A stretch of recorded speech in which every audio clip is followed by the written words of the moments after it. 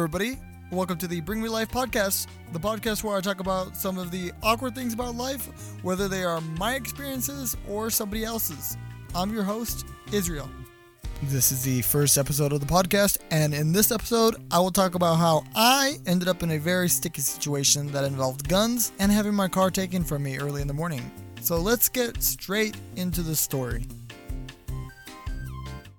So let me say this first. Nobody ever thinks that they would ever end up in a situation that you probably see on the morning or evening news. But in reality, it can happen to anyone at any time. No one is immune to crime happening. And I found this out real quick when I literally landed on the morning news for my car getting stolen from me. So let's get right into the background of this story. I was coming home from driving around with my ex-girlfriend because we were obviously bored and didn't want to stay in my apartment. It's early in the morning, about 4:30 a.m. We ended up getting to my apartment and we sat in the parking lot talking and eating some snacks that we had gotten from the local convenience store around the corner. We were making plans to go get a motel in another city just to get away and to have fun.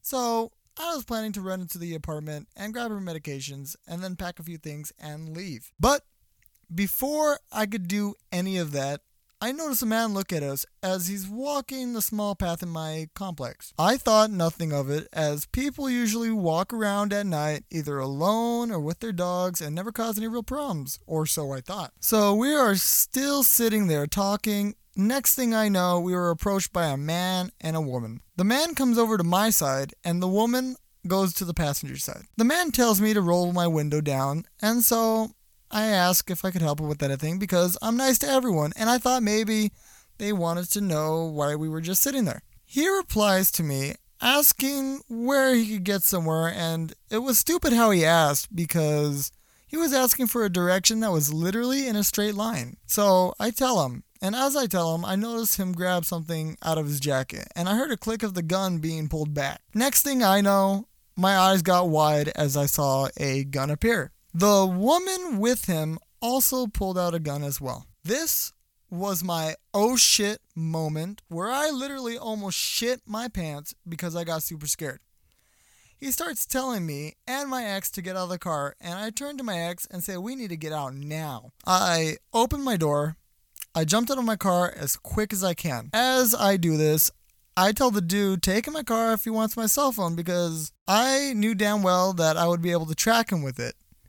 He looks at me and quickly says, yeah, and takes it. The man and the woman then speeds off as me and my ex down there and just watch my car get taken. Not even a minute into them driving away, I see them turn the corner very sharp, and they actually ended up hitting a small wall by a dumpster and ended up totaling the front end of my car. At that point, they must have got into the car they originally came in and sped off. Now, my first instinct when I saw this was to run as fast as I could to get away from the scene and to be able to call police. I didn't have any phone on me or the keys to my apartment since they were in the car, so me and my ex ran into the complex, knocking on doors seeking help. We both ended up getting split as we were looking for help. She found one person, I found another, and we both called police at the same time.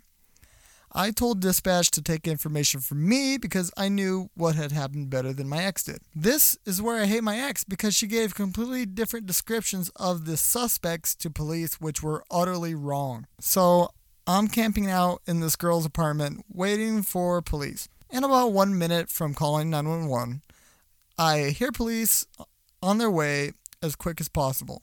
In 3 minutes, they were surrounding the complex looking for suspects and investigating. They came and picked me up and took my statement. They also got my ex. They led us in front of the scene where we waited in the cold for the investigation to be over so I could get my keys back out of my car. We ended up sitting in the back of the police car with the heat turned on, waiting for them to finish. The one thing I noticed standing outside of the scene were news helicopters and a variety of news vans. That made me mad because I knew I was going to be on the local news, and I really didn't want to be. News outlets are like vultures when it comes to anything news-related happening in the area. After the investigation, the police let me go to my car, and they also took some of my DNA and my ex's DNA.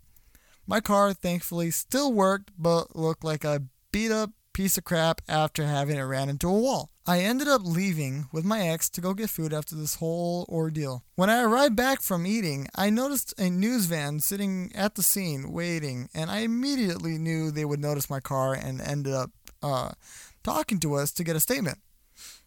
So I handed them a quick statement and then went into my apartment. So, in conclusion of this whole story, crime can happen to anyone at any time. I've learned from this whole ordeal to be more aware of my surroundings and to be more suspicious of people I see at night just wandering around. If I would have been more cautious, I probably wouldn't have ever been in this situation. To this day, I am thankful that nothing bad ever happened. But I am pissed that the police never even found them and that they're probably still out there doing some crimes. I partly blame my ex because she did not know what the hell both the suspects looked like. She gave a lot of wrong information, and I believe that ultimately had an effect on the investigation. I am also happy that I do not live in that complex anymore, and I do not plan to go to that area just because of the bad experiences that I've gone through there. Well, that's all for this episode. Thanks for listening to my very first episode of the podcast. If you liked it, then please let me know. I will see you guys in the next. I am planning to release new episodes every Sunday, but we'll see how that goes.